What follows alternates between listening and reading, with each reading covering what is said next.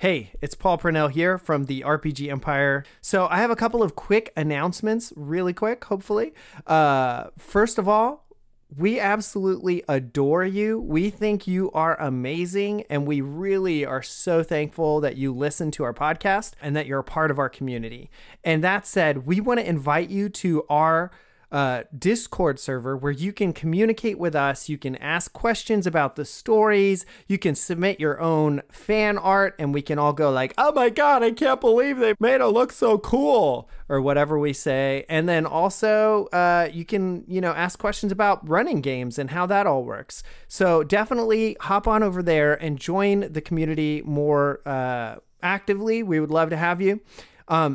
Also, the best thing you can do to support the RPG Empire, besides sending us fat stacks of cash, which we'll always accept, envelopes, you can just address it right to me, is if you tell a friend. So 100% the best way for a podcast to grow is for people to hear about it from people they trust, like you. So I know you have at least one friend, and tomorrow I want you to go and tell them about this podcast that you're listening to right now that you love, so that we can continue to grow and just really grow as a community. So that's your mission. And the final last thing to just request and say is, if you want to support the RPG Empire with actual dollars, the best way you can do that right now is to buy our book, The Dust World RPG PBTA Quick Start Guide. It's $5. It's in our shop on therpgempire.com. It's a super light read. It's 30 pages of fantastic layout, great art, and it teaches you everything you need to know to play a Powered by the Apocalypse game if you've never done that. Maybe not everything you know. It's brief. It's a quick start guide. But it also comes with the playbooks and all the reference sheets. So we would love for you to do that, and then hop in the Discord and tell us what you like about it, what you don't like about it. We're going to continue to work on that until it's completely done. It should be around 300 pages, include a bunch of awesome manga art because we're really inspired by manga and anime. And that's about it. So those three things again were: join the Discord, to tell a friend, or buy the Dust World book, or do all three. We really appreciate that you listen to the podcast and that you're part of our community, and we can't wait to talk to you more in the Discord. So with all of that said, I'm going to let you get back to the show. Have a good day. Previously on Strangers in the Pines.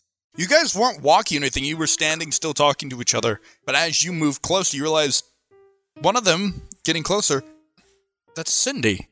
This key flies out of your hand, Lucas, and flies over towards this fully formed creature. So it basically hits this thing in the chest, and it grabs it, and it kind of looks up, and it stops moving, it puts its claws down, it kind of takes its claw and reaches down, because it has long arms, and taps the floor. And Lucas, you hear this, and you have friends in the AV club, right? Yep. It's Morse code. Do you get the last impression of thank you? And you all stand. Chad, bloodied and bruised. Even more so now after the shotgun blast. Lucas, his hands with these small kind of scars on the end of each finger from his transformation. Danny is just dumbfounded, and Dottie, you stand, and it's happy, but in a nostalgic sort of way, as the sun kind of, the late afternoon sun kind of comes through the trees and reflects on this little aspen grove.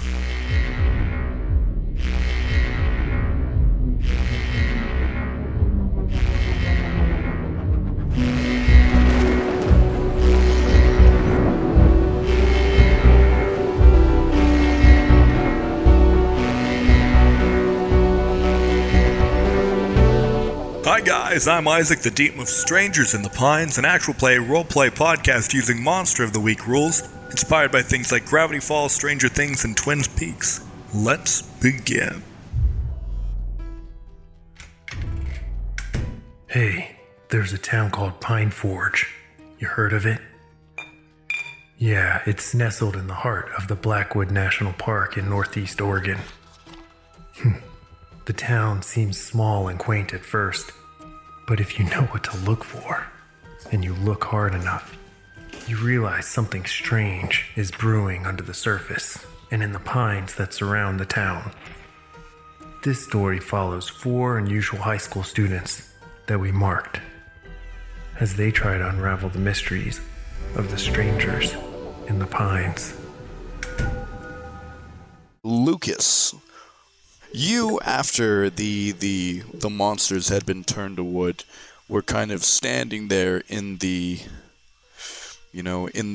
field. Well, actually, more in the clearing, looking at these trees. What did everybody do? Did we all just like walk out of the woods together? Well, I guess Danny, did you just run off straight from the woods? Yeah, basically Chad. So what happened is basically Chad walked off with the 2 people. Danny headed off into the woods, running quickly.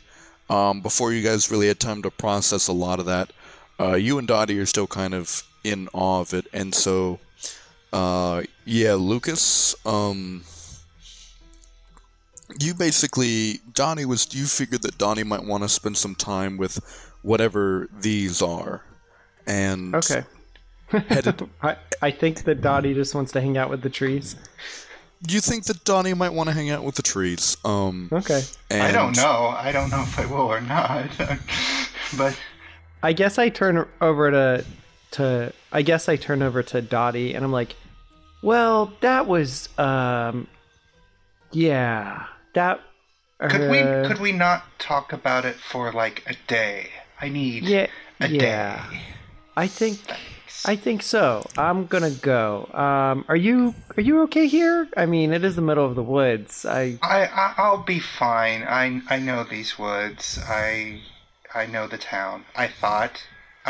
But you take care of yourself, okay? You got shot today. So you just take care of yourself, Lucas.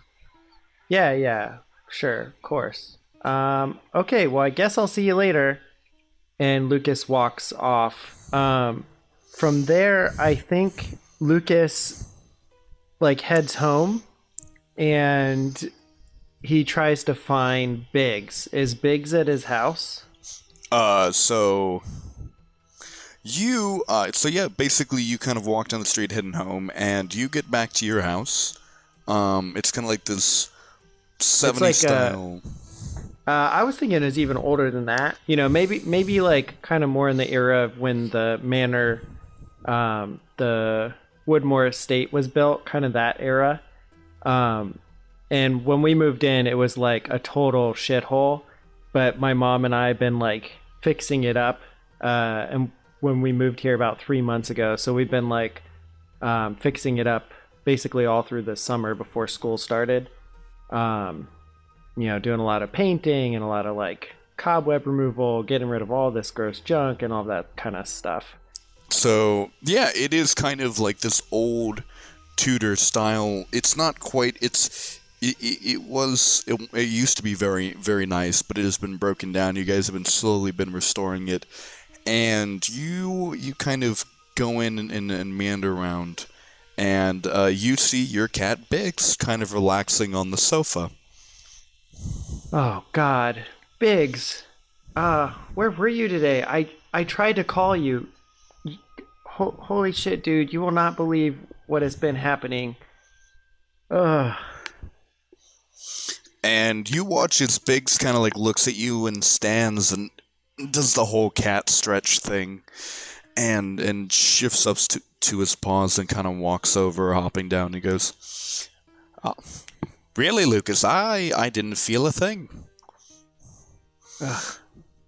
Dude, I got like stabbed and shot at. There was SWAT at the school. Like, I think I went into a mirror dimension, and yeah, and I think as I start thinking about the mirror people and I'm trying to describe the mirror people, I just subconsciously transform into the mirror person. And what that relates to mechanically is my character, who's a monstrous, now has the shapeshift ability, and I can shapeshift into what we've decided is anything that I've connected with physically. So whenever Lucas uses his life drain power or like view another time and space like I did with Danny, it kind of like stores some of their like image inside of his memory, and then he can kind of recall that image. And before it was only reflexive, but now he's starting to learn how to do it. Yeah, so it was like this crazy chrome thing, and it was like long and skinny, and it had these like sharp pointy head, and like it had pointy sharp claws. It was really crazy, man. Biggs kind of, Lucas, you might want to go check yourself in the mirror. And he like looks down at his hand and sees the reflection of the mirror man. And before he couldn't talk, so maybe he's got like a weird vibration to it. Exactly. And he's like seeing himself, and he's like, oh God, oh shit, what the, oh my God, Biggs, what do I do, Biggs? Biggs, tell me what to do, dude. This is not cool. Biggs kind of walks around you a few times and goes, well, it seems you've been working a little bit harder with what you've gotten. It's all right, though. Close your eyes and picture yourself. Yeah, cool looking, long hair, clothes on. I hate in those movies when they like transform, but they don't have any clothes on. That's weird. Okay, I feel a little better. Oh, good. Oh man. Yep. And Biggs, is this gonna keep happening? And yeah, so basically you shift back, and it's your body lowers, and you look at your hands, and they're normal again. He goes, probably. I mean, my only question is, well, one, it is going to keep happening, but it is going to be more of a controlled thing now with us and what we can do. Wait, you can do this? I mean, occasionally. I mean, no one ever questions a few things, What do you turn into? And you watch as he turns into you. Chad, after being freed from the chrome and watching the terrors that had terrorized you for quite some time turn into trees, you left hauling the unconscious bodies of Cindy Mulligan and Timothy Matthews. Walking around, you are picked up by a police car. They take you and them to the hospital. You are treated. They are still unconscious when you leave, but let's get to a scene in the hospital. You're being asked questions by a detective. Hello. You're Chadwick, right? You're the boy that brought him in. Yeah. And you are, officer? I'm Officer McGrady. Well, Detective McGrady. I'm sorry. They're still working on my nose, so I sound a little off. I hope you'll forgive me. That's Officer Chadwick. Grady. Yep, Officer McGrady or Detective McGrady. Either one works for me. So,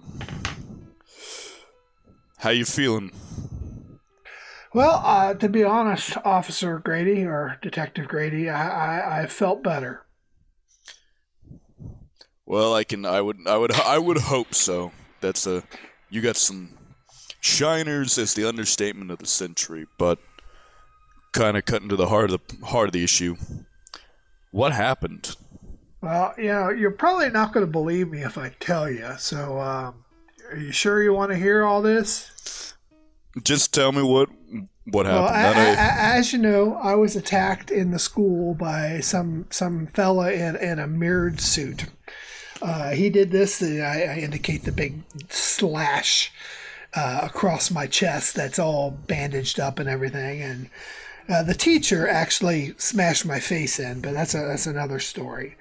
So we got to thinking. These freshmen and I were talking, and when Cindy and this other fellow, this Timmy Matthews guy, disappeared, we got to thinking that there's these weird mirror things, these little distortions in these mirrors that we saw, and it come to think that this guy has this thing for mirrors, and there's this big mirror over there at the mall.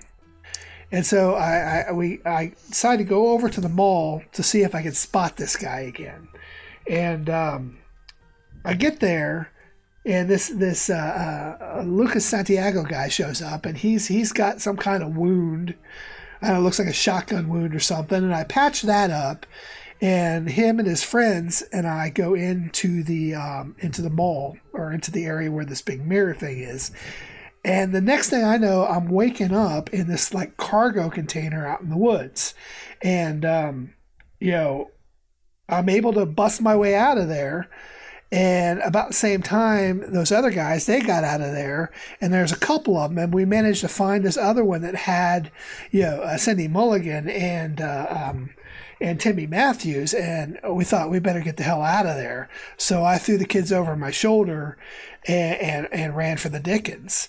And I don't know how long it was, but that's when your fellows found us and brought us here. Thank God. God bless you, officer. God bless you. Thank you. Thank you, son, for that. And he has a pen and pencil that he's kind of writing down some notes on. And now, mind you, that fella with the mirror suit, he's still out there somewhere, because I sure as heck didn't see him after that. I don't know what he hit me with, but man, I was out cold. I'm flat out lying through my teeth. Do you mind if I ask you some questions, son? By all means, Officer McGrady. Alrighty. My first big one is, do you know the names of the other freshmen that you were with, so I might be able to question them a little bit more about this? Well, there's the Lucas Santiago kid. He's the one that showed up late on the skateboard.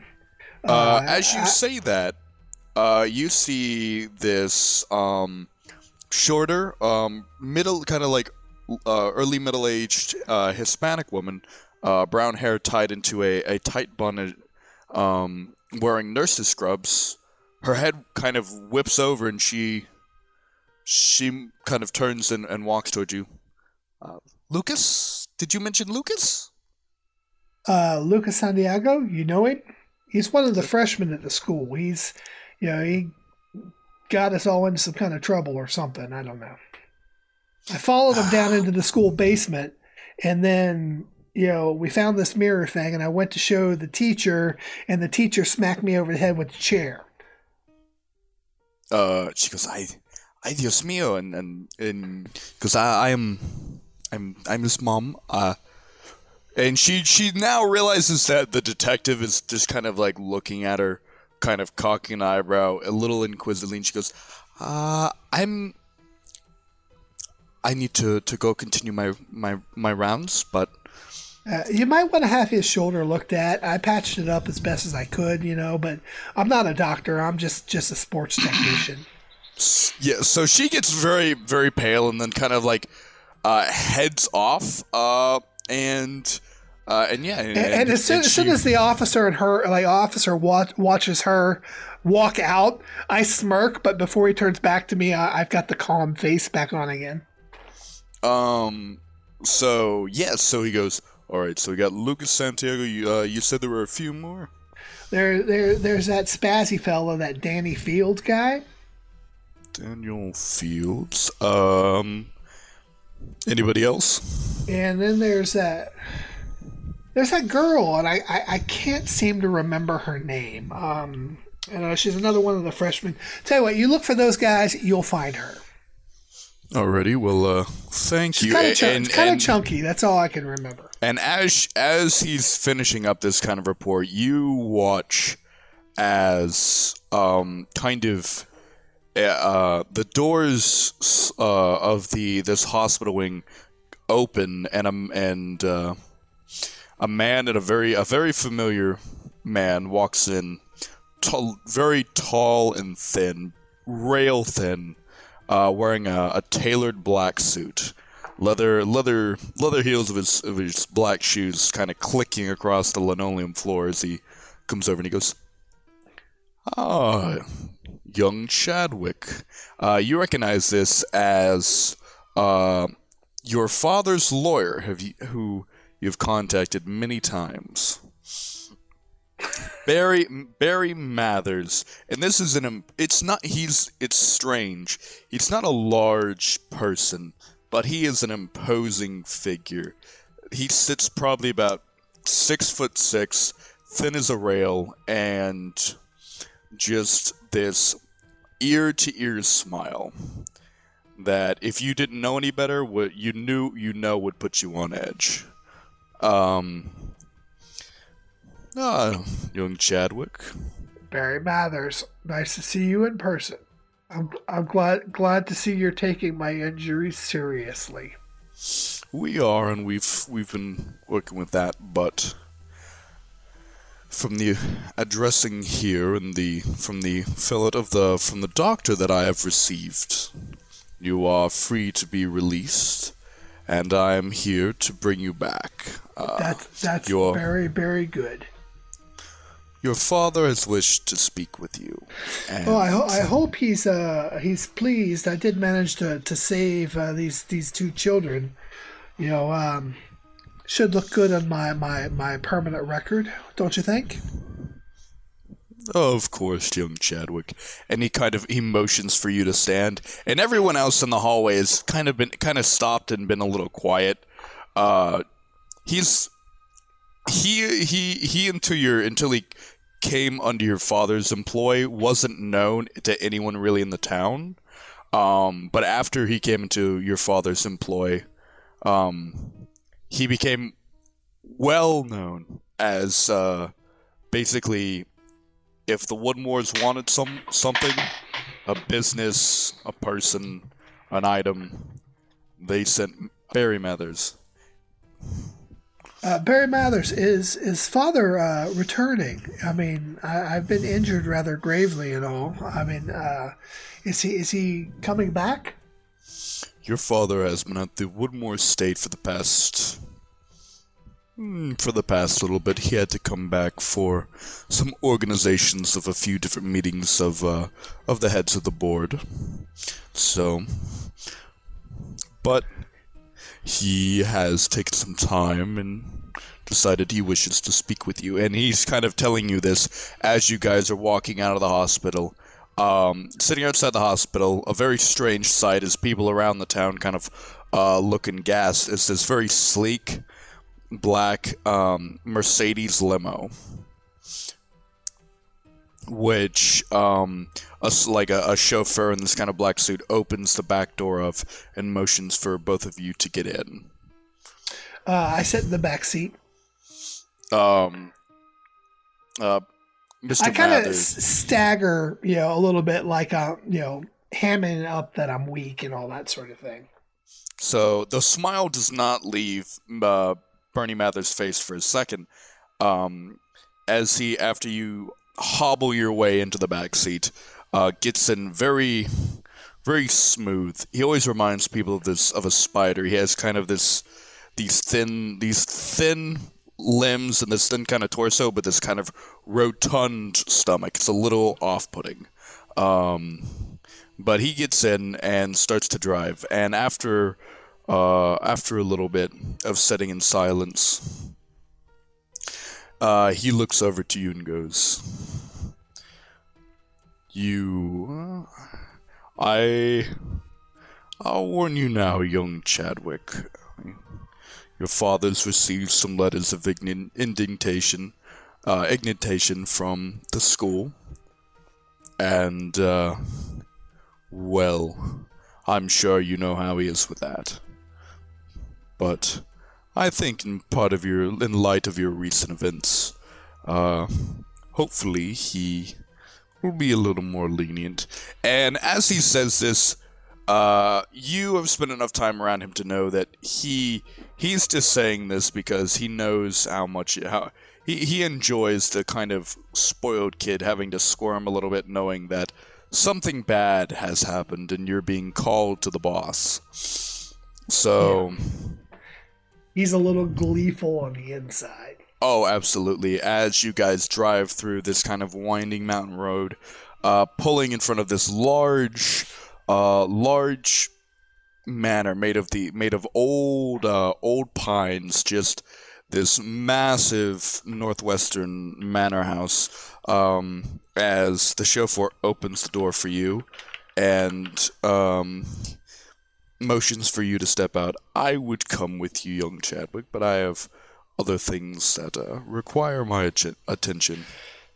Barry Mathers, you are a busy man. I appreciate all that you have done for me. I'm sure we will be in touch as whatever needs to be done about the school and their reckless endangerment of the youth needs to be dealt with. I shall go and face my father and accept what reward or punishment is my due. He goes, "Of course you will, young Chadwick," and kind of shuts the door behind you as the And Barry, you do know that one day I will be the boss. Of course, young Chadwick. Of course. I will remember all that you have done for me. We're gonna cut over to Danny. So, Danny, after this, was shell-shocked. Things changed. Everything was different. Nothing's the same.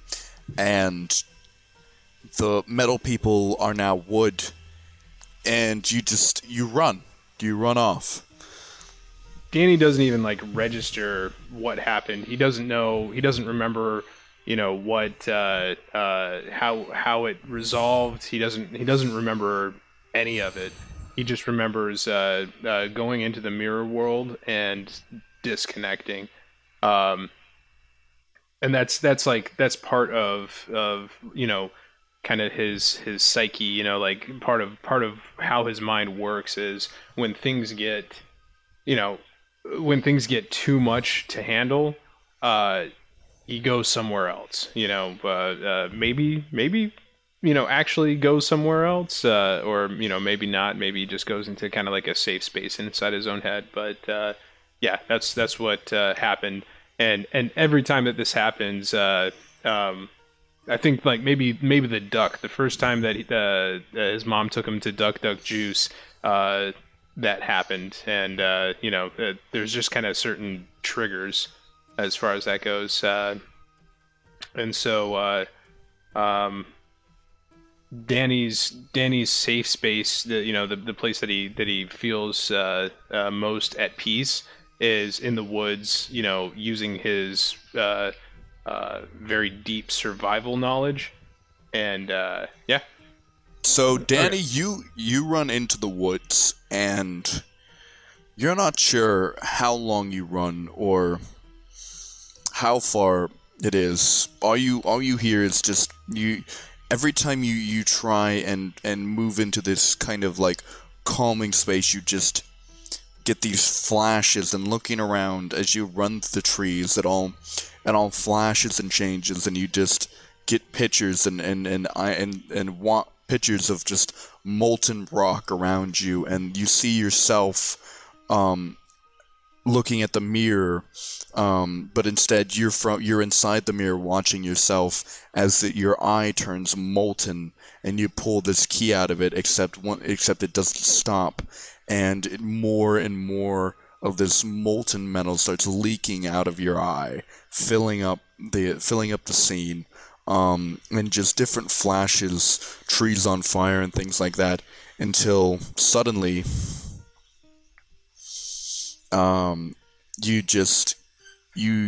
you black out, and you wake up in the woods, and it's later. You can tell the sun has moved across the sky a bit, and as you kind of wake up and look around, you look and you see, for what you think for a split second just appears to be this massive 7-foot tall creature with these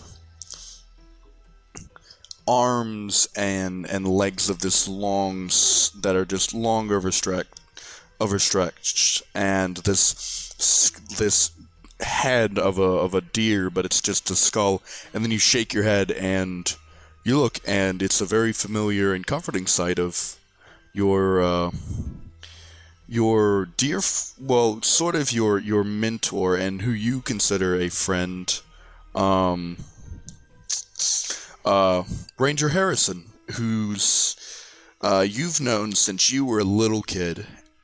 He, he's spent a lot of time, especially every once in a while when you run out into the woods. He comes and go get you, and he is the one that's taken time to teach you a lot of your in-depth survival knowledge. And he looks at you and goes, Danny, you're all right, Danny. Come on, wake up. You. Where am I? Lord have mercy. You're in the woods. You're in the middle of the forest. Which forest? What do you mean? What do you mean, you goofball? Cyrus Blackwood, the National Forest, the one that you're always in. Okay, yeah, that makes sense. He kind of offers a hand out to help you stand up. Thank you. My legs feel weak, like I've been running. How far am I into the forest? I mean, you're a good 8 miles in. That's a lot. That's a lot miles. I don't know how long that would take to get this far, but I'm glad that you found me. I don't know how you found me. Nah, man, it's chill. Well, there's people people have been looking for you. Danny, your mother's scared half to death. What got into you? Oh, I didn't think about the repercussions of my actions. I didn't mean to scare anybody. Danny, I know you don't have. You're not any sort of malicious. You're a good kid. Just, is everything okay? Apparently you disappeared from the school. Now I found you out here. Do you not remember getting out here? Or? I remember going into the mirror, and that's about it. That's the last thing that I remember. Going into the mirror? Yes. Danny, it's so you can tell me things. It's okay, and if you need help, we can work on that. But are you on any drugs that I should know about? Are you? No, drugs are bad, and they can mess up your future, and so you should always stay away from drugs. Well, it's best that we probably take some time and get you back to your mom. I was hoping to be able to stay out into the woods for a little bit longer now that I realize that I'm out here. How about this? We tomorrow I'll talk with your mom tonight. We get you home, get you fed. Then tomorrow we can go on a trip to take some time and go hiking. How does that sound? Yes, I guess that will be okay. I am pretty hungry, and I would like some chicken fingers, or maybe some soup, or maybe both. Maybe my mom will make me both. Maybe she will. And he kind of stands you up. All right, well, we gotta start hoofing it. And so every once in a while, you look over to him, and it is this. It freaks you out the second time it happens, because you look at him and it's not Ranger Harrison anymore. It's this large creature. It's got these disextended back feet, these long thin arms with these long sort of claws. I think Are we walking through the forest at this point? Yeah. I think Danny will stop and just ask straight up and say, Ranger Harrison, why do you sometimes look like a creature, like a deer, but like a skeleton deer? I can't describe it, but sometimes you look like that. He immediately like turns and looks at you and goes, Danny? What do you mean, Danny? He looks concerned. I don't understand what's happening. Every once in a while, you don't look like you. And he looks you up and down, and he moves a little bit closer and kind of like he looks at you a little bit closer, and he pulls out this weird smooth triangular stone out of his pocket, and with a hole in the center of it, and these weird kind of etchings on the side. And he goes, alright, now this... Oh boy. And he kind of raises it to his head, and looking through it, kind of looks at Danny and goes, oh no. Oh, I thought I had more time. Alright, Danny, and that's where we're gonna end that for that moment.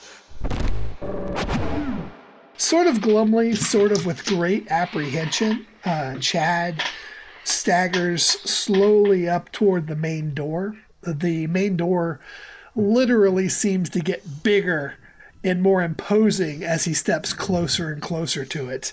His dad has come home. His dad ostensibly came for, business reasons, but Chad knows that that's not very likely. And if he came home because of Chad, Chad's in a world of hurt. So, marching like a man to his own death, he opens the door and walks into the house. So he walks into the house and is greeted by the one of the maids, who basically just look. She doesn't even look at him. She just kind of looks at her feet and goes, "Your father's waiting for you in the upstairs study." Thank you, Maud. You're welcome. Good luck.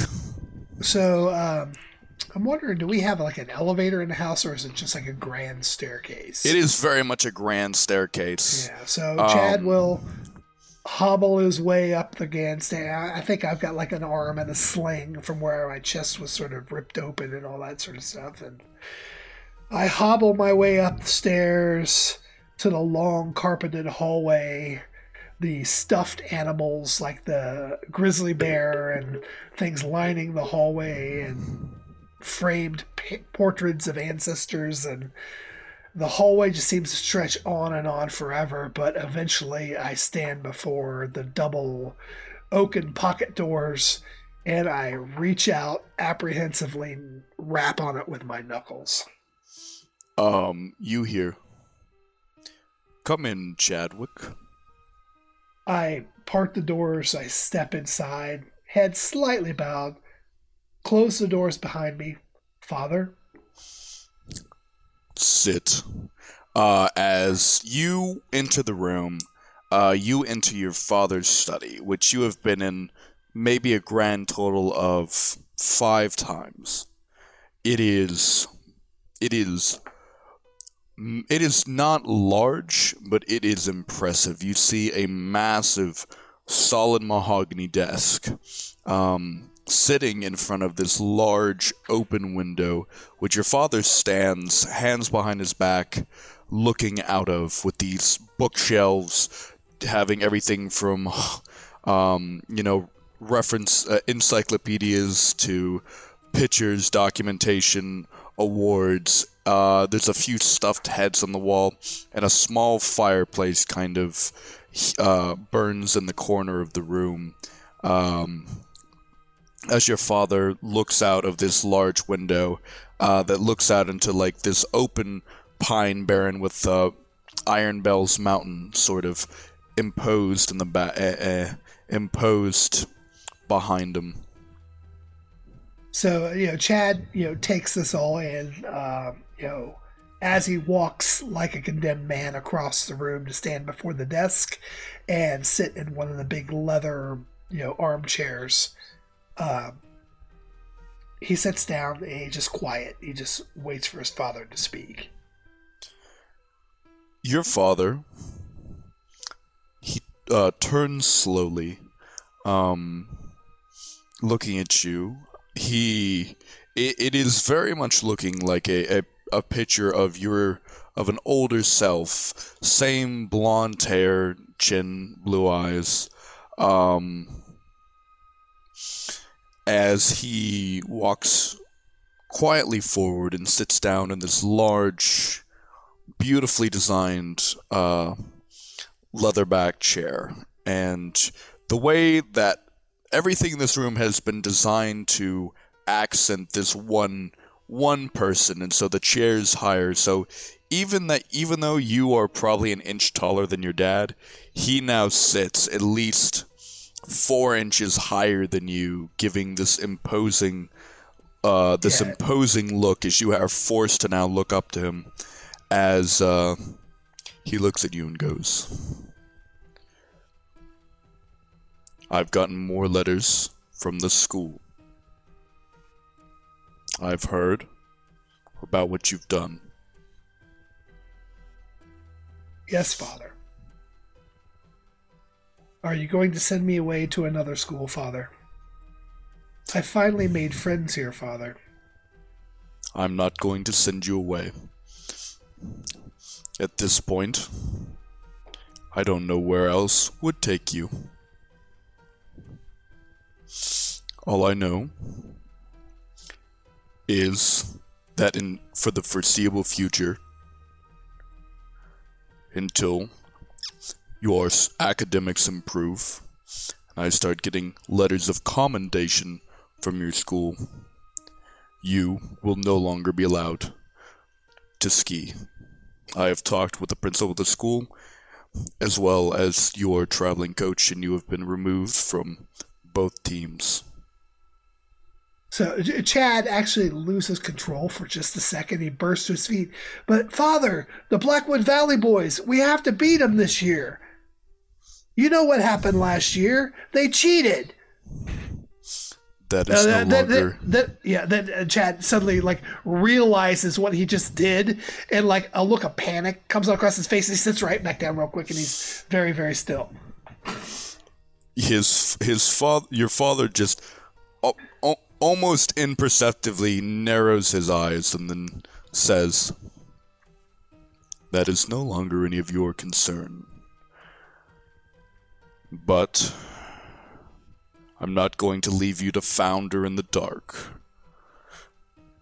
And he reaches into the desk and pulls out this very old metal key and sets it down on the desk.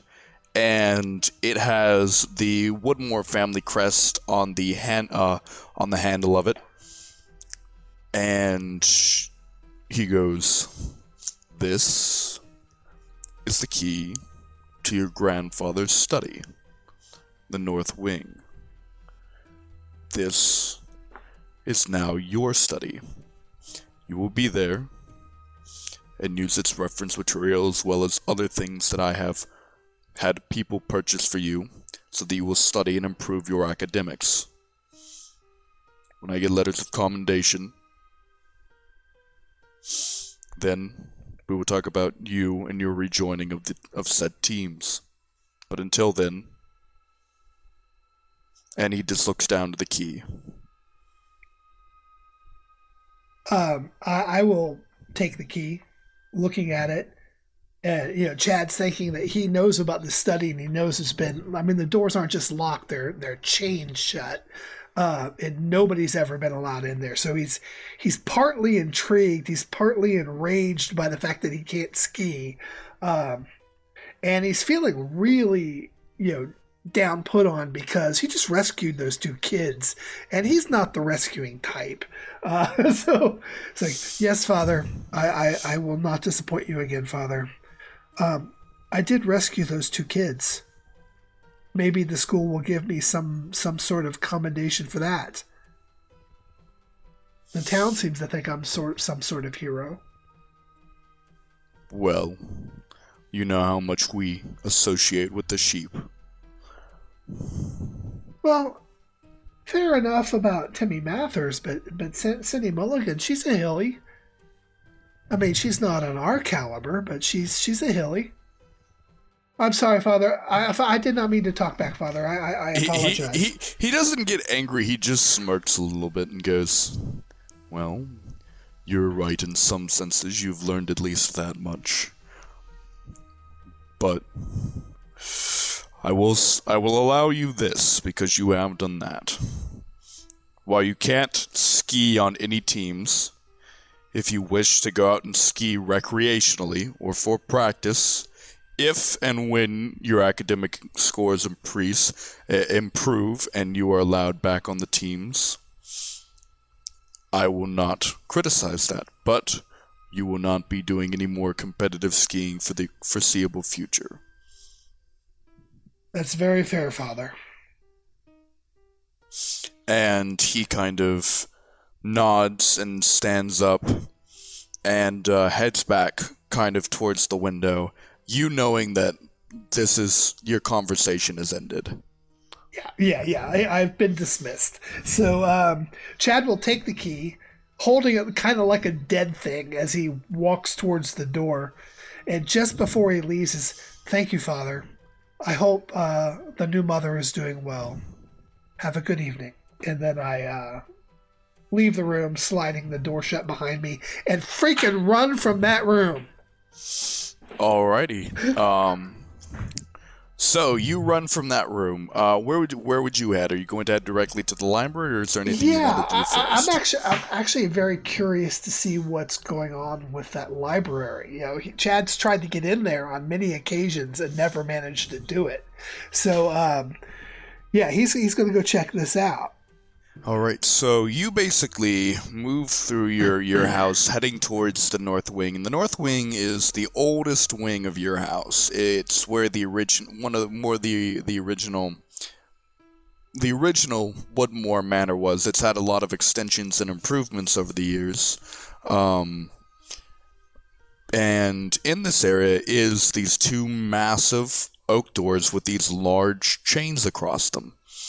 And you kind of come up to it, and the chains are gone.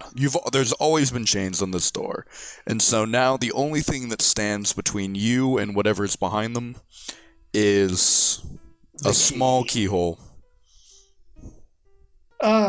Apprehensively, Chad will reach out with the key, slide it into the hole, listening to the sound of it, the metal scraping on metal, turning it, there's the heavy click, and then he will open the door. So, as you open the door, and you are greeted by a almost red-lit, massive room. It is strange how big this room is, and you have not been inside it. And it is a two-story library, just filled, every inch of it filled with bookshelves with hundreds, if not thousands, of books lining them.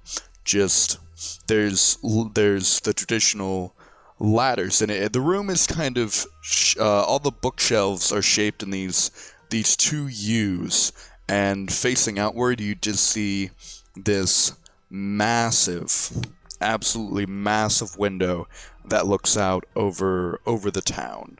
And that is, of course, after you've walked up to it and pulled these heavy red velvet curtains away. And everything has a layer of dust on it. But looking around you, you have this massive, massive library. And it has the two, also these, like the 2 U's of books, a massive table in the center, There's probably more in here. Would you like to explore it, or are you just kind of enjoying the precursory? Yeah, I think Chad's first reaction is mixed. There's part of him that's like bitching because of all the cool stuff in here. Books, and more books. I mean, books are not Chad's thing at all. There are collectibles in here. Like, you do see things like hunting trophies and interesting bits and baubles here and there. It's like it's weird. It's like a mix of like books, trophies, and I think Chad is going to make like just sort of a big. I'm imagining this is actually almost like a 2-story room with like the bookshelf on one side has the ladder on the rail that that runs around the edge of it, like a wrought iron and wood. That kind of really, but very dusty. No one's been in here forever. And on the other side of the room, some of the books are more. There's like crystals and like maybe a shelf of like vials of various liquids and things. For the listener, at my level up, I chose to have a haven like the expert does. Only I get 2 choices, and I chose Lore Library and Mystic Library. So that's kind of what's playing out here. So Chad will kind of like go over to the more mystical side of things, because this is really curious. He's never seen anything like any of this stuff. And the main thing on his mind right now, other than the fact that I can't freaking ski, I can't beat those goddamn the Blackwood Valley boys this year. I've got to do something about that. The other thought on my mind is I need to get to the hospital to visit Cindy Mulligan. And the third thought is we just freaking fought this monstrous thing that nobody would believe me if I told them anything about it. And if there's one, there's more. And if there's anywhere in the entire city of Pine Forge that there's going to be information about this stuff, it's here. And my grandfather knew about it, so he's a little bit pissed off. Okay. So, so you're in there. You have now taken time to kind of look around, explore knickknacks. Is there anything that you would like to do now that you've leveled up? That's the main thing. I think while I'm in the library, he's going to kind of... Chad has a really sharp business mind as part of, who he is and this family heritage and everything. So what he's doing while he's ruminating and being a teenager and all that, his brain is sort of taking inventory of the kind of things that are here, the kind of books that are here, where various things are, making a mental inventory so when he needs something, he knows where to go to find it. He probably spends, 30, 40 minutes of just... walking around the room, pacing, bitching about his dad, bitching about the skiing, but his brain is working. So basically, it is. They've given you the rest of the week off. So you have the weekend to basically explore and study, and so. Okay, so at some point he's going to go visit Cindy, but she's probably still unconscious. I've only got the weekend left. The main stick in his craw right now is the fact that we fought this monster thing, these group of them. Chad basically got his ass kicked, both by the monsters and by the teachers, and these kids he was working with, they tracked it down, but they basically let it go. So his thought right now is that these monsters are still out there. They changed form, but they might change form again. So what he's going to do is go down to the garage, pack up his Jeep with all his camping gear, fishing pole, hunting rifle, the whole 9 yards, a gallon of gasoline, and a chainsaw. And he's going to head out into the woods to find this grove again and chop those trees down. Okay. So you've loaded up everything and you're on the road. Next, we're going to go to Lucas. Oh, God. What? That's freaky, dude. What the hell? Have you been like hanging out as me all over the place? Is that why people think that I like steal stuff? Have you been stealing stuff, Biggs? Maybe just a bit. I'd say. Well, don't look in your closet. There's a little bit under there, but it's been nothing too major. But dude, if you're gonna turn into anybody, turn into that douchebag Chad. Come on. He looks at you in your face. Goes very seriously. Goes, no, absolutely not. And he What? shifts back to his cat form. Why don't you want to turn into Chad? I mean, he's not that scary. I could definitely break him in half, I'm sure. Remember that one time I picked up, like, that giant concrete thing? I mean, I think I could just, like, snap his arm off and beat him with it. I mean, As you're, like, talking about this, he but- moves up and, like, he claws your leg and goes, Ow. absolutely not. Okay. That's Work weird, with them. But Why? do not... I can't... It's... If you don't, it's... He looks at you and he just sighs and goes, if you know, you need not ask. If you ask, you need not know. Unless you can tell me what that means, then I just... You'll know. I don't want you to get hurt. So Okay. please, just be careful. I mean, around him. I did tell you the part about, like, the crazy mirror monster, right? Also, Chad was there. Chad somehow got mixed up with all this. And we all went into, like, a mirror dimension together, and Chad shot these guys with, like, a shotgun, but most of the shotgun hit him. It was kind of funny, actually. But I felt a little bad, you know, because he was trying to, like, save these people. Yeah, like a couple kids in our school got like taken by these mirror creatures, and so we were gonna go like fight them and stuff. But then I don't know, for some reason I felt like I could talk to them or something, and then this really gross thing happened. Like out of my hand came out like some veins or something, and I like touched it, and then all of a sudden I could like kind of hear its thoughts almost. It was gross. Are you doing kind of this stuff all the time, man?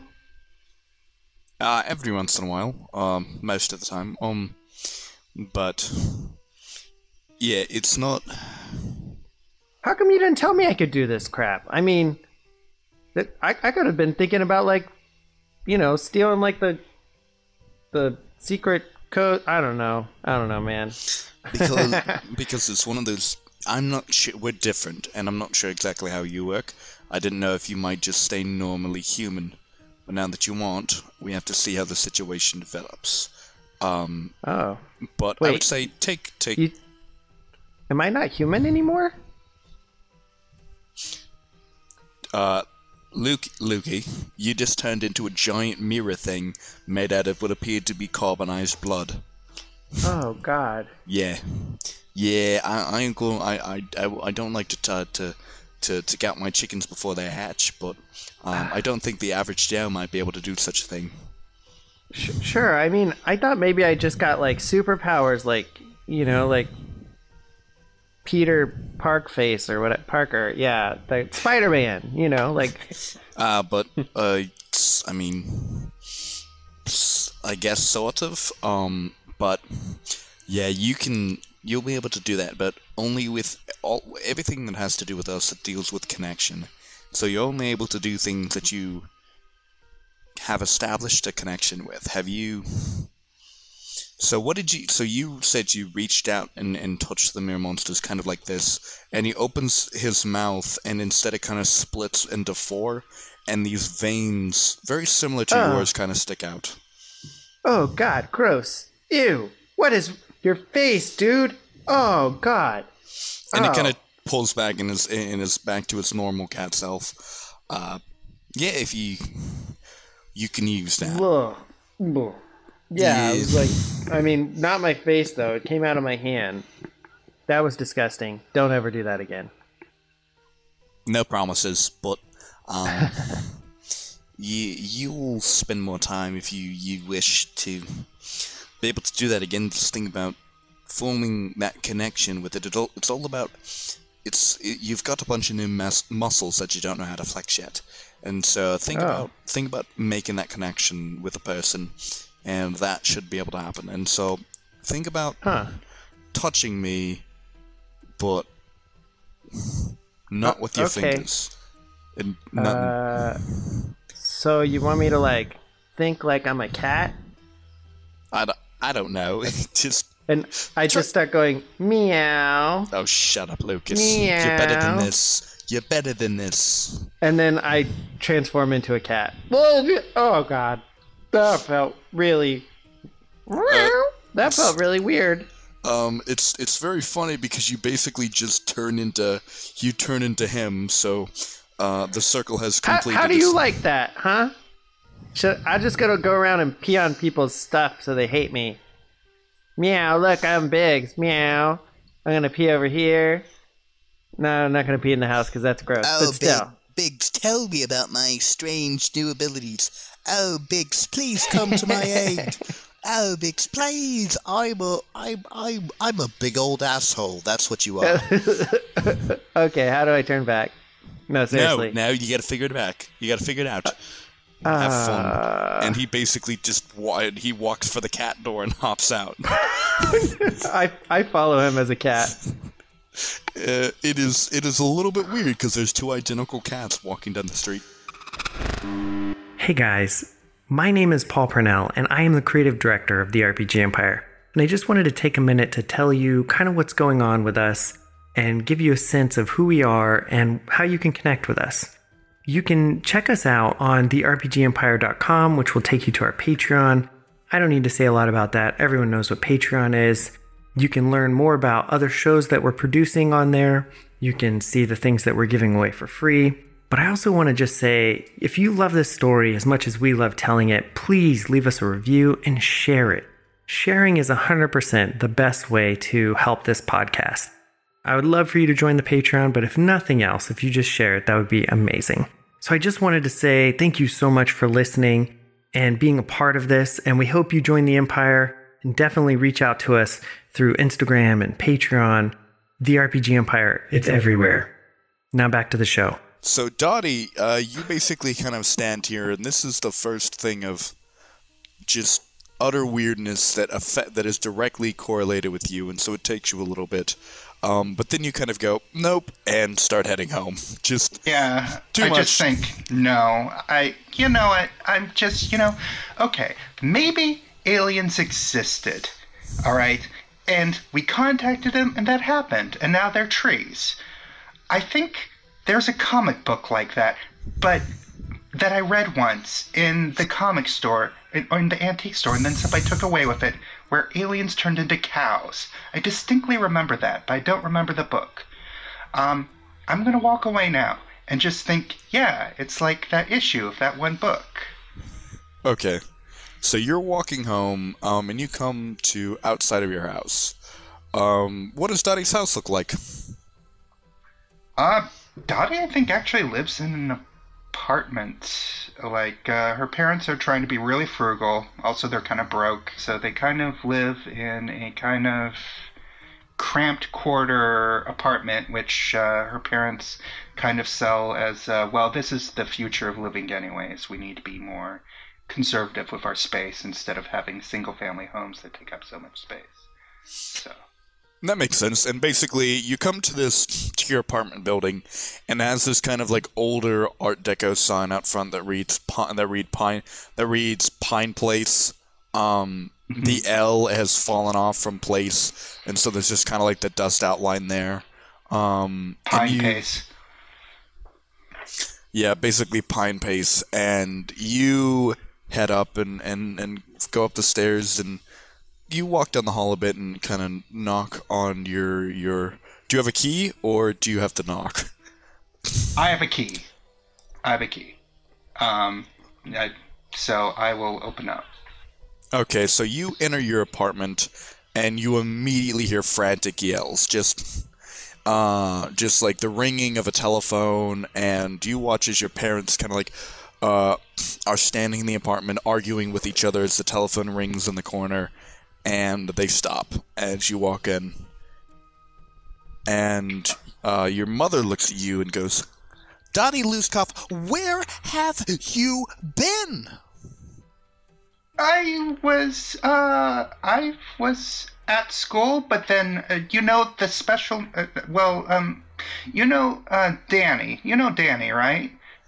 She's just kind of like sitting there quietly, just trying to like process this. So. I followed him. He ran away real fast, but I chased after him because somebody has to. You're always telling us to look after people in the town, that we all have to look after each other. So I did, and I brought him back, but something was going on, and I don't know much. I just came home after that. I guess the school was evacuated. I don't know. And she basically just lets out this utter sigh of relief, and wraps her arms around you. And your dad walks over and just kind of is just, he's it's so much like relief that they're feeling at the moment that they're kind of, he's almost laughing a little bit because it's just that very nice sigh of relief. And he comes over, and then she basically, your mom grabs you by the shoulder and she goes, "Oh my, we were so worried about you, so worried." Oh, I can take care of myself. Dottie, there was a killer in the school. A bunch of students. They had to call. There were police. You could have been killed, Dottie. I don't think the police are as bad as you make them out to No, be, all right? I'm not a fan of them. We're not fans of them, but there was a killer. There's still a killer out there. And I'm glad we're glad you went after Danny. We've always said you gotta take care of yourself. But you gotta make sure to take care of others, especially if they can't take care of themselves or have trouble doing it. We don't want to be insincere. I'm sure Danny's very, very smart and is a good kid. But you could have just called us, just anything. And he goes, and your dad's like, Donnie, you had your mother absolutely worried. It was just too much. I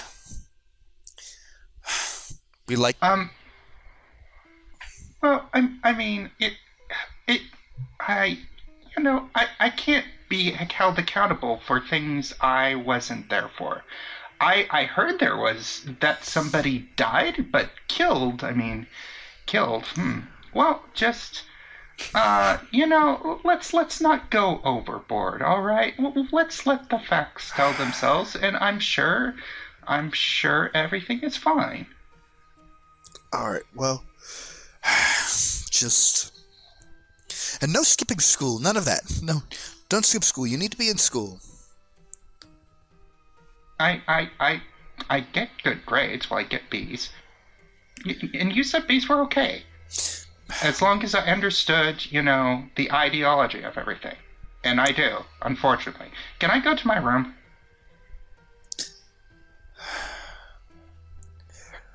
Yes, you can go to your room. Okay. I just, I need to get to start on homework, right? Yes, you do. Me and your father are gonna talk and see what we're gonna do about this. We can't blame you too much for what happened, but still, just you may need to come directly from school to here until whoever was running around stabbing people and cutting things is it's caught. Wait, whoa. We know you can. We know you can take care of yourself, but Dottie, you're 15. You gotta remember to let us take care of you for a while. You're still a kid. You're still a kid. Now, off to your room. I have to do research, though. I have to do like I still am going to like the library and looking up the old stuff Well, about. you're gonna have to put that on hold for now. Put that on hold? Are you kidding me? This town's safe. No killer is going to want to stick around and... I shouldn't say that. Don't But, you use I that mean- tone with your mother, Dottie. To your room, right now. Before you dig yourself in a deeper hole. That was my idea. That was my idea, originally. Huh, weird how that works. Alright, I'm off. And, you head back, you head into your room and sit down, and it's small, but you've taken some time to make it your own. You've collected different knickknacks and whatnot, and you have different books in there that you've managed to gather, including your journal. And so you're kind of sitting in your room, and you feel that an almost ominous weight in your pocket as you pull out that key. And it is that, like, this small silver key with that symbol on it, with this kind of wood etching all around the key. You, what are you? No, I'll just... And I kind of, like, whisper to myself again. The day isn't over, so...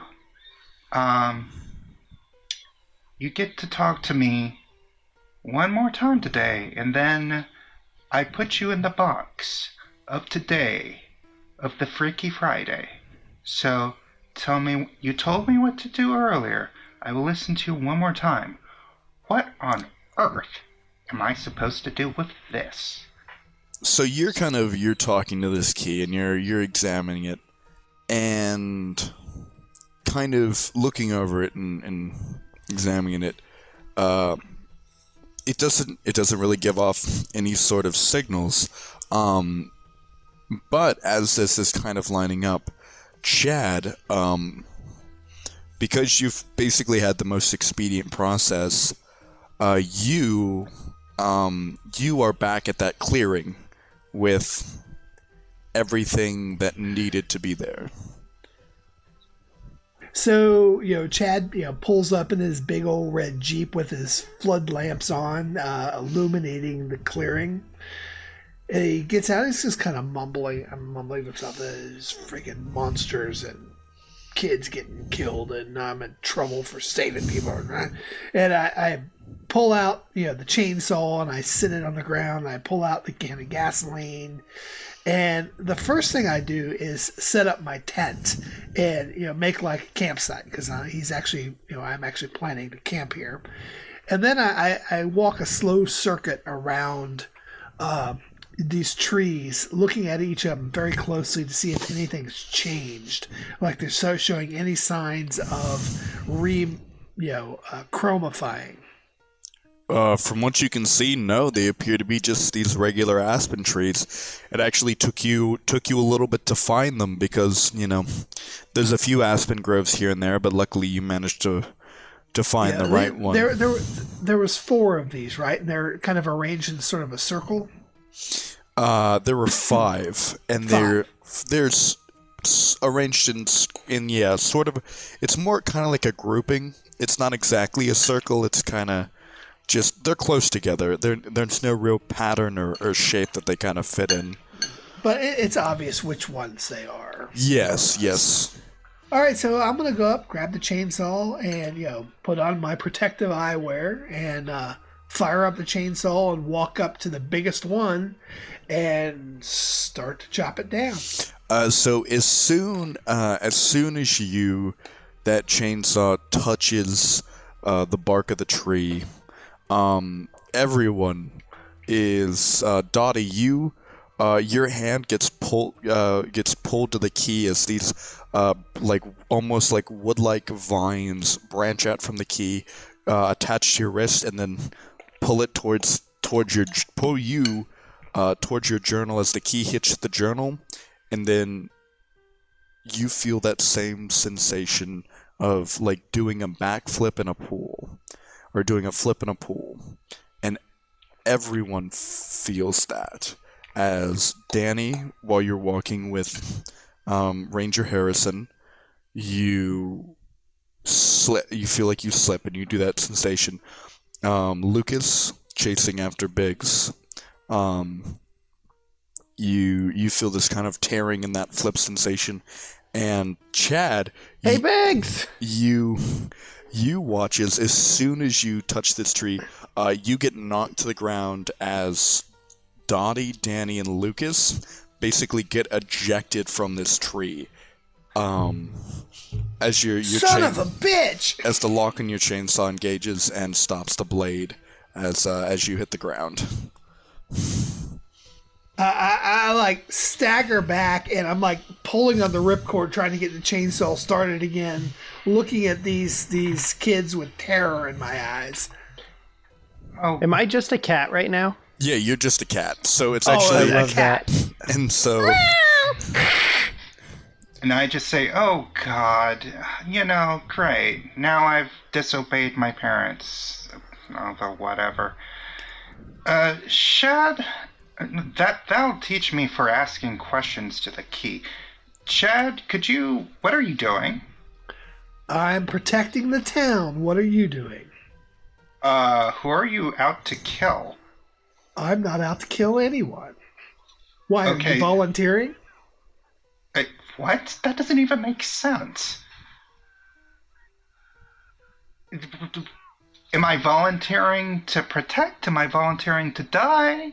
You're gonna have to explain yourself, Shad. Well, you're going to have to move out of the way here. And do I manage to get the chainsaw started again? yeah, you have a permit to do that? You do manage to get the I don't think you chainsaw need a started permit again. to cut down a tree. Yeah, you kind of do. It's called... Yeah. A logging permit. Yeah. Lucas walks around behind like a big pine tree because he doesn't want anybody to see him change back into a human. Yeah, well, sue me. Yeah, as soon as Danny gets ejected, because Danny was just in kind of a weird situation himself with the ranger. Yeah, I think he's just quiet. So Lucas comes out from behind a pine. He's like, "Come on, really, Chad?" Oh, where'd you come from? Or did you just... I thought you left. Oh, I did like a backflip. I don't know. I came back. I heard chainsaw and like you're yelling. I was Are just you hanging part out. of this? You're part of this, aren't you? Have you kids been hiding out here in the woods all this time? You guys ought to get home to your parents. Same to you? You're in high school too, Shad. Come on. Yeah, well, somebody's got to do something about these monsters. And What Yeah, monsters? There are no monsters anymore. There's just you doing illegal lumbering. I saw Wait. those things turn into these trees here, and I know you did too. So now get out of my way so I can cut these things down. You don't have the legal right to do that. Hey, Danny, aren't you friends with that Sue me. ranger guy? No, you'll just go to jail. Like, it will be the state. You don't want to tangle with the state. I think Danny's just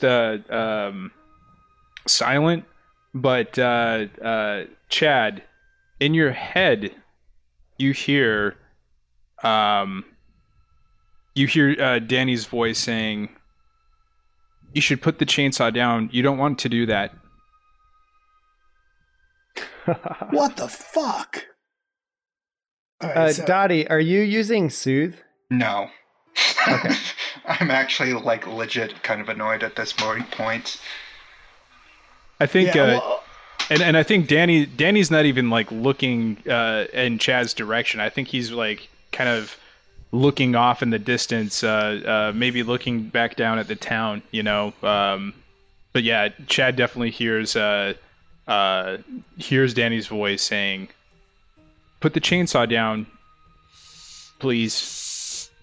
You know what, Chad? It's your life. You go ahead. We'll just watch you do this, and then we'll forget this, and we'll just, But, all right, well, at that my point, parents are going to eviscerate you. Like, they are going to eat your guts in front of you, and then laugh in That's your face. really weird. Are your parents cannibals? And no, worse, they're communists. Now, just do whatever you gotta do. Whatever. Oh, so with that, Chad will walk by her and then start chopping down on the next tree over. Definitely. I think that Lucas will jump in the way and be like, Chad, come on. What is wrong with you kids? I know it seems weird, but these things they're like refugees, dude. They are monsters. They must be destroyed. I guess. I mean, it's a tree, dude. It's a tree. I'll step out of the way. It was a monster. It turned into a tree. It can turn back. Why am I explaining myself to you? Because they're helping us with global warming. But just go nuts, Chad. You're gonna do you. Again, only in Chad's head. Chad, you hear Danny's voice say, "They're fine where they are now, but if you cut them down, don't you think that'll make them come back?" What the fuck? What the hell are you doing in my head? Why do you keep yelling? What are you talking about? You kids are weird. Chad actually has a little bit of panic here. He doesn't really want to hurt these kids. I mean, yeah, he'd like to humiliate them. He'd like to do all sorts of things.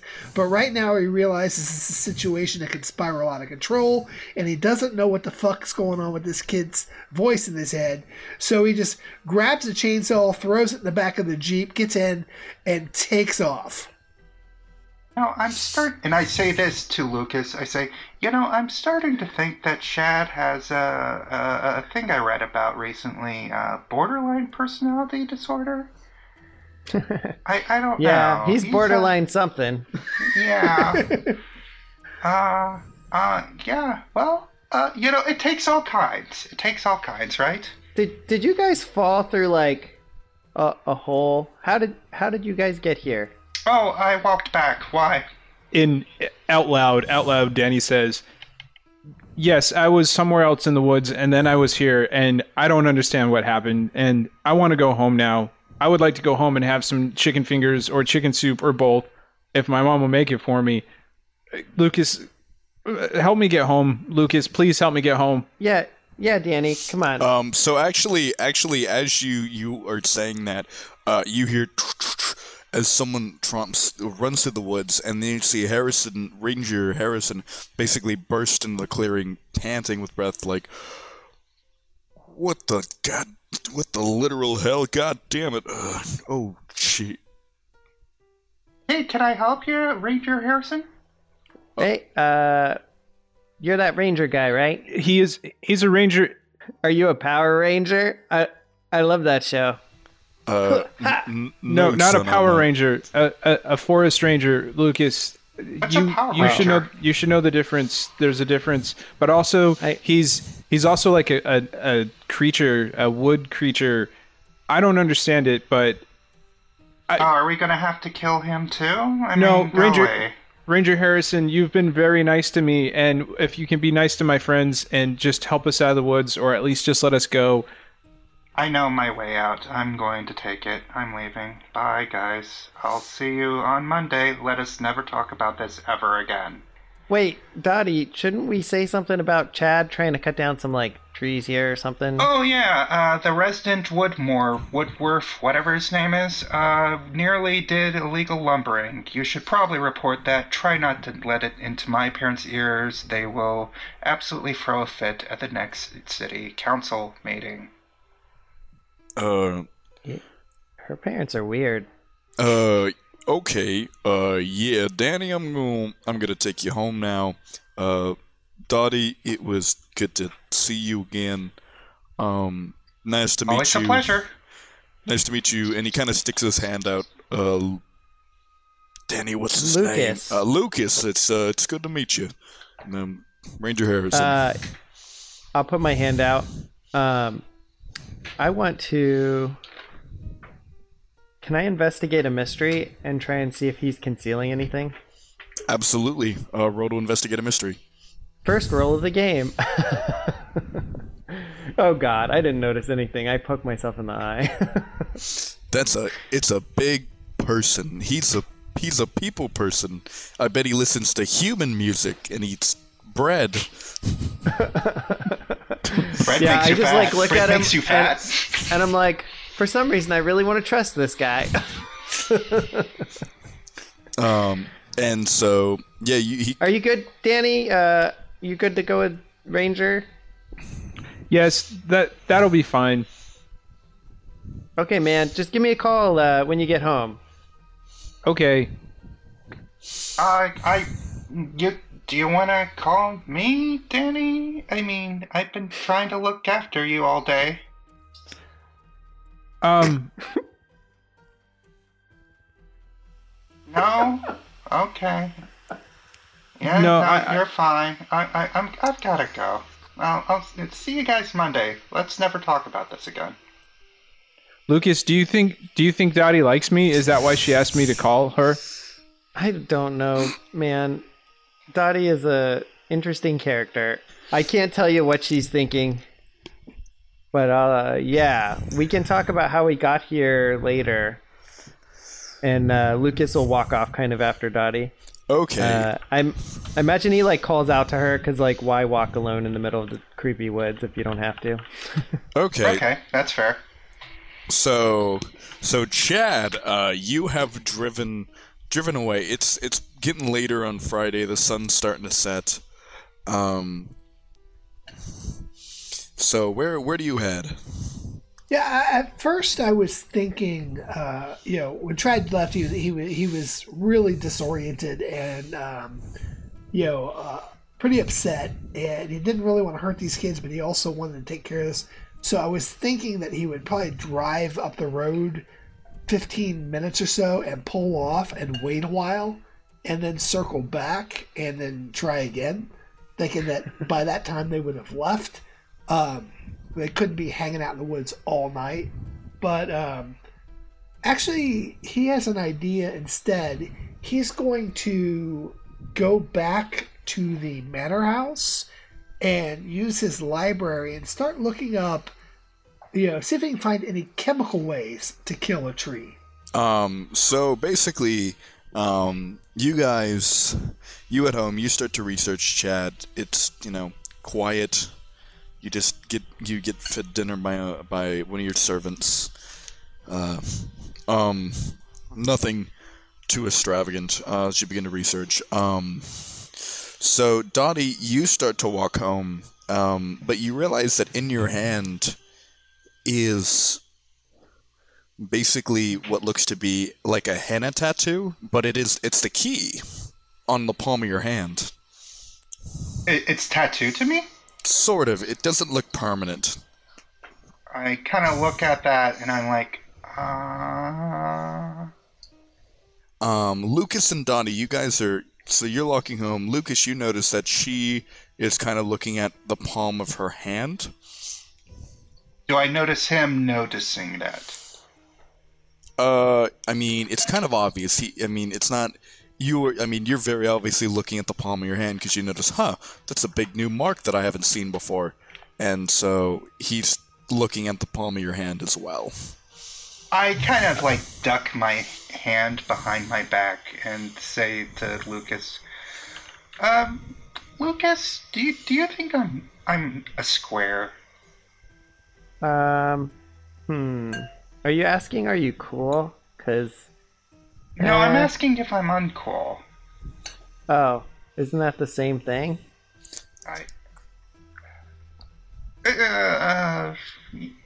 Just answer. You've got square qualities, but I don't think you're total square. I don't think anybody says square anymore either, but Yes, they do. Maybe you could just stop saying square and then you'll be less square. Just some friendly advice, Not everybody says the same lingo as wherever beach town you came from. Wasn't from a beach town. Well, Southern where California, are you from? a little bit out of LA, kind of near the mountains. I just thought everything was on the beach. I don't know. No, it's like an hour and a half, 2 hours from the beach. Oh my lord! LA's freaking huge. Wow. And listen, I know everybody kind of just wants to keep talking about this, but, what do people actually think will, do you think we'll ever have a day like today? Again? Well, No, the answer's no, right? can we have an aside? I think that this would be a hilarious time for Biggs to like walk up. He doesn't have to talk or anything, but just like, oh, my cat. Absolutely. You see basically coming out of the shadows of out of one of the houses. You see Biggs moving kind of quickly over next to you, and you look as it kind of like opens his mouth and just you have the instant of panic of, oh shit, he's gonna talk. Yeah, I give him like the no, and I like kind of try to subtly do like the like cut your throat sort of symbol, like hand sign. And all that comes out is Oh, it's a cat. I definitely laugh. I go over to the cat and I like immediately kneel down and try to like pet its head and pat it on the head. Oh, Yeah, where'd you come from? Oh, that's my cat. That's your cat? Wow, shouldn't you like keep it in the house? Or I mean, He there's quite a doesn't few like to stay in coyotes. the house. There's a lot of coyotes around here, Lucas. You should I be a feel little bit bad more. for any coyotes that find my cat. This isn't a Maine Coon exactly. You know, I fine. Your life. He's just your like life. a nice black cat, but I mean, he can take care of himself. so. I saw him fight off so a raccoon a few times. for Dottie. Lucas, what is Biggs look like? I imagine Biggs is like kind of looks like the cat from Kiki's Delivery Service, like just like straight black cat. Kind of looks friendly, almost like the cat from Sabrina. Okay, Salem. Yeah, Salem. Okay, so it's kind of like a smaller, thin, short hair Yeah, black cat. it's the cat from Hocus Pocus. Oh, oof. Poor Thackeray Binks. So yeah, Zachary Binks, small black cat, like actually fairly, a medium-sized cat. Okay, so I say to Lucas, okay, so you know how this is like a black cat, right? And so goes the story, if you cross a black cat, you have bad luck, right? Yeah, that must have been what happened to me. No, the point is, it's a stupid story. And there's a lot of stupid stories that filter around here, like, oh, Bigfoot lives out here. Oh, where's the picture? And then it's a guy in a suit. Wait And a just- second. Lucas leans in, like totally serious, and he goes, "Does Bigfoot live out here? Because I haven't seen him in the woods, but that's freaky. You know, Woods freak me out."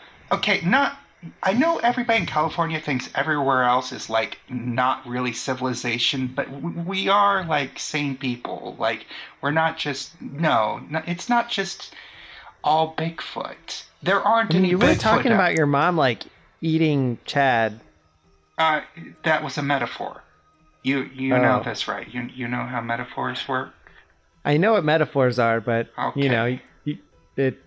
I was not sure that was a metaphor. That's all. Why?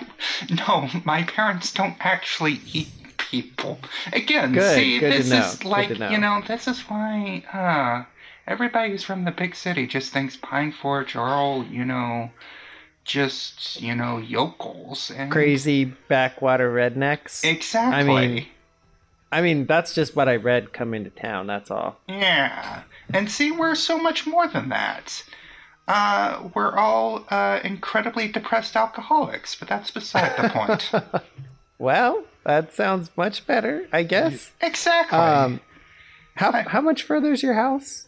I live in an apartment. I'm probably a couple blocks away. Okay, cool. Just want to make sure we get you there safely.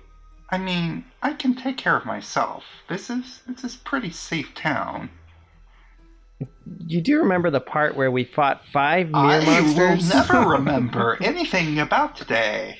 Let's. You were saying about having another day like today. Yeah. And in all seriousness, I don't think this is the last. Why would you think that, though? I mean, today was insane. 3 of us fell through like a portal or something. We all stepped through a mirror. Like this is freakiness on a level I've never heard of, and this is not the first freakiness I've seen. Okay, but think of our parents saw the Challenger explosion, and nothing like that has happened since. I guess. I hope nothing weird happens again, but I have a strange feeling that it probably will. Well, see you later. Yeah, I'll let you know if Danny gets home okay. I'm sure it'll be fine. Rangers. I mean, he's like a Power Ranger, right? He's got to protect people with hoo-ha, and all that stuff or whatever. Okay, bye. Okay, so Lucas, you head back to your house, and it's strange. Your mom shouldn't be off work for another couple of hours, yet there's her car sitting in the driveway. Oh, shit, Biggs. This is probably not going to be good. Oh, well. This would be a good time for you to turn into me. Why don't you turn into me, you go in, you get balled out. I'll become the cat and I'll pee on stuff. How's that sound? I have a better idea. I think this one will be much more fantastic, and you watch as Big turns into a fly and flies away. Oh, come on, you son of a... Oh, God. Okay.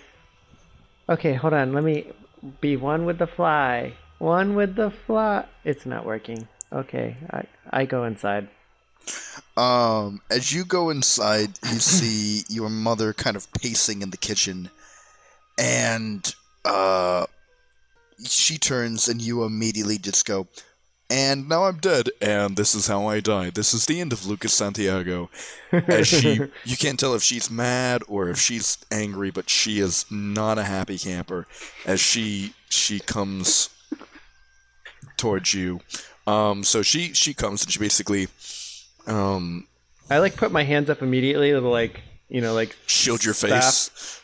Yeah, like stop kind of thing. And then and I'm just like, Mom, I know what you're gonna say. Everything is fine. I'm okay. Everything is fine. You got shot? Oh. It was just they evacuated the school, and there was some SWAT people, and they were shooting at something on the roof or something, and I think there was a little ricochet, and it got my shoulder a little bit. I'm okay. You know I was waiting for you to this is going to be much more interesting. The wound's not there anymore because of your unquenchable vitality. It has been regenerated. So Oh. But he didn't know that. It was he didn't know that, and so this is gonna. I look down and I'm like, look, it didn't even leave a mark. And she basically kind of looks you over, turns around and basically lightly touches your shoulder, and then when she doesn't see any reaction of pain, kind of grabs it and then kind of cocks an eyebrow at you, trying to figure out exactly what game you're playing. I promise, Mom, I'm fine. Everything is cool. Just please, mijo. Just be careful. We're trying very hard to start new here. I know, Mom. I promise I'm not trying to, get mixed up in stuff. I'm just the coolest kid in school, so everything falls on me. Be a square. Just for a bit. Be a square. That's all I need. I try. I'm trying. Back home, I had my place. It was easy to be invisible, just cool enough, But here, I'm the only freaking Mexican in the whole freaking school, Mom. I'm trying. I just can't not stand out, Well, just do your best. Be yourself, and you make me worry, mijo. But yeah, every mother worries. So I've got to get back to the hospital. You stay here. for now. Yeah. We can talk more later. You're not in trouble. The school called and explained everything. They're going to keep it shut down for the weekend and see what will happen. But just stay here, please. Okay, Mom. Mom, where's my my Star Wars tapes? Maybe I think the last place I saw them was in your room. Your room. Okay, cool. Thanks. I'll see you later. Have a good day at work. Could you leave out something from that blue container for Biggs? He really loves those pickled what do you call those things? Those little pickled fish. He loves those things. Of course. And she goes and she does that, and then you kind of go in and you look, and one of the things your mother does when she gets really stressed out is she starts cooking a lot of food for no reason. And so yes. You have the luck of coming into what appears to be just half of the fridge that's been made into different sort of food and has been halfway Tupperwared, and so definitely Biggs hates those pickled fish. I left him out because he was being a jerk. And so you spend the evening. Biggs eventually comes back and is just kind of berating you and laughing at you a little bit. Your mother comes home before Biggs comes back, and before, like, after my mom leaves, I go to my room and I go through my my tapes, and one of them, like, I have 2 copies of, like, Empire Strikes Back, and when I take one out, it says, like, Lucas's, like, 4th birthday party, and I put that into the tape player, and I sit down and I just, like, listen to it for a minute, and it's just like my dad filming the party, and he's just talking to Lucas as a child, and I'm just kind of, like, taking it in and just thinking about all this stuff that happened today and how I almost got killed, like, a couple times, and how I'm, like, not even human anymore. Dad, I don't know what to do. My cat talks. I'm made out of meat or something weird, and I don't even know if I'm human anymore. And I mean, at least I found some other weirdos and a douchebag, but I don't know what to do, Dad. So, and then the tape, like, just kind of plays back, says something, like what he would say, during the party. And I would kind of, like, fast forward to different parts to act like I'm having a conversation with him. So, yeah, and the tape kind of eventually, it ends, and you eat a bit and manage to box up the rest, and then you head to bed. Next is going to be Dottie. So you and Lucas broke off just a bit, and you're walking home, and you now have this mark on your hand. And as you're kind of walking, you're looking at the trees, and you have this realization: my parents are going to think I snuck out. What's going to happen is basically you enter your room, and to kind of expedite the process, you enter your room, kind of climbing up the fire escape of the building, and as you kind of step in, you slip a little bit on your desk, and you hit the floor of your bedroom really loudly. And so you immediately hear as someone approaches your door rapidly and opens the door to you. Luckily, you managed to the windows open, and you're laying on the ground.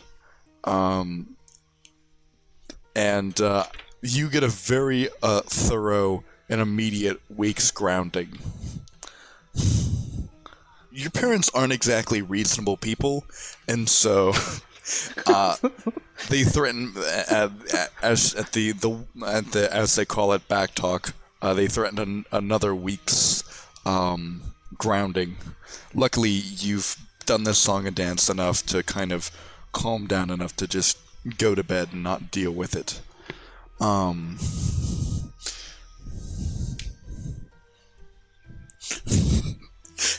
this is how Donnie becomes the coolest kid in school.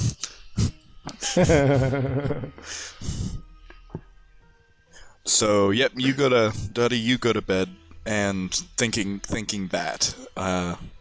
Next is Danny. You're walking home with Ranger Harrison. So Danny, how long is this whole seeing woodland creatures and bouncing around and teleporting things been happening? About a day, I would say. Probably a little bit more, but I don't know how many more hours or minutes. So I'm going to say a day. And he lets out a very audible sigh of relief. So I've caught it. I caught it early a little bit at least. All right. And Paul made a good point in the chat here. And for people listening, I decided to go with telepathy for the level up, which we saw happening with Chad there. In this case, I can read people's thoughts and put words in their mind. What is he thinking when he says that he caught it soon enough? Or what's he thinking when he said that? So basically in his mind you hear, I didn't think it was bound to start again. I thought we knocked it out the last time, but I was wrong. Danny would basically just say, what did you think that you caught that you didn't actually catch this time? Danny, you're a smart kid, and you've had a weird day.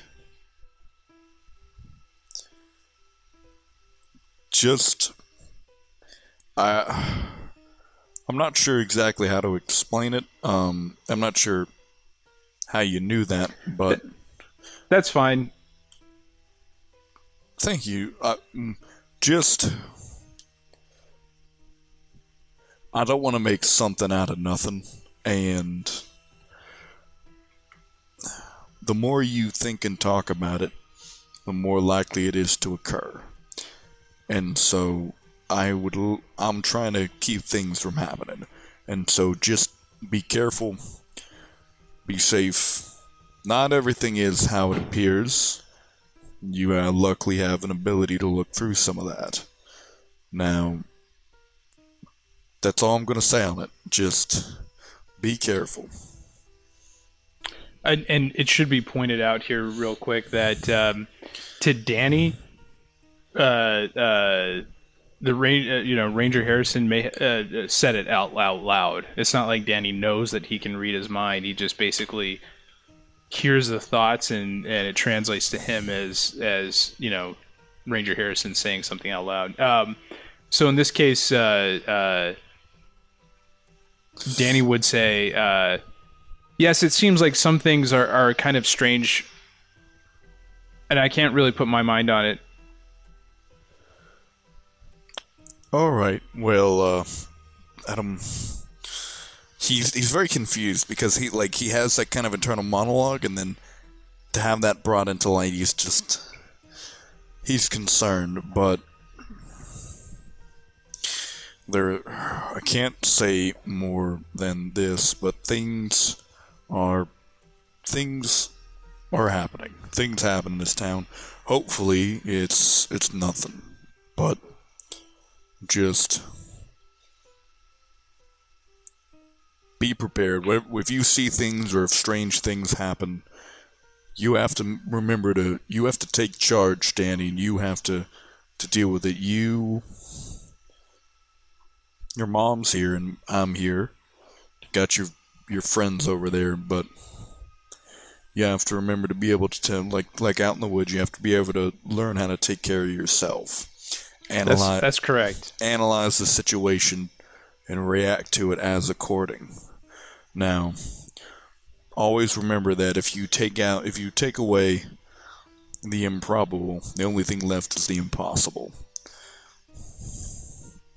You've seen strange, cool things out in the woods that you didn't think you would ever see, but you did see them. So, I never thought that I wouldn't see them. exactly. Keep that mindset. Never think that you would not see something. Now, let's get you home. Okay, that sounds good. I'm really hungry and I want some chicken soup and or chicken fingers.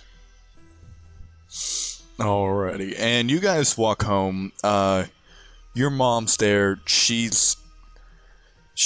was very worried, but she sees you walk in with Ranger Ash, and he basically calms her down, and he's like, it's okay. I'm sorry, Mom. I'm sorry that I didn't mean to cause you to worry. I'm sorry. I didn't mean to do that.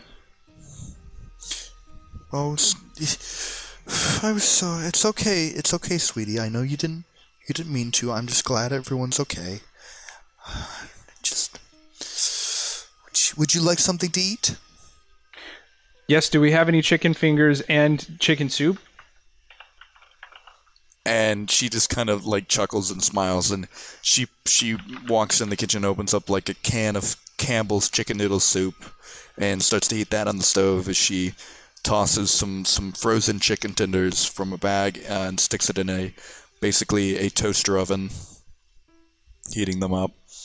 Okay, so you have a good meal. Ranger Harrison talks to her and convinces her that you'll come out tomorrow and go on a nice hike. And you head up to bed feeling smiling, full of chicken soup and chicken tenders. Nice. Alrighty. So, Chad, you had circled back. And as you had circled back, it's gone. The trees? The grove, all of it, it's gone. What the fuck? Chad's just cursing to himself and stomping around the clearing. It's those kids. There's something wrong with those kids. They're behind all this. I'm gonna have to do something about it. And he literally punches a tree, not the ones that disappeared, but another one that is there. I'm gonna have to do something to take care of those kids. And as you're saying this, and you punch the tree, you see 3 orbs of light moving through the trees of this as the sun is set, and you can't see what they are because the dark shadows are just rampant in the forest at the moment. You see these 3 orbs of light moving through the trees, and it's weird because they don't look like flashlights. That's not beams. That's orbs. Are they like up higher at ground level? Middle. They're kind of like maybe about 5 feet off the ground. Like it might be held by something. Okay, I'm going to. I will go back to the Jeep, grab the hunting rifle with the scope, and move as quietly as I can, stealthily through the woods towards those lights. So you move closer towards the light, and you pull out your hunting rifle, and as soon as you think you have a bead on them, and you put your eye to your scope, they move behind a tree and are gone. What the hell? So, I will cautiously move up to the tree where I saw them disappear. And you examine the tree, and it just looks like a very standard pine. Okay, so Chad is just like a ball of mixed emotions right now. He's got anger. He's disgusted with himself for being afraid of Dottie. At this point, he's starting to even question whether what he saw in the ambulance actually happened. Could have been sort of a delirium from the accident. Maybe he didn't see her arm turn into some kind of tree and bash the crap out of that thing. Maybe he did. I don't know. But all this weird shit happens when those kids are around. They're doing something to me. I distinctly heard that twitchy kid's voice in my head. Chad just all kinds of freaked out right now. I'm going to, first I'll make sure there's no sign of anything else weird going on here, like those lights don't come back. Then I'll try to find my way back to the Jeep and drive back toward the manor. Okay. I need to make some phone calls. So you're heading to the Jeep, and basically you get to the Jeep,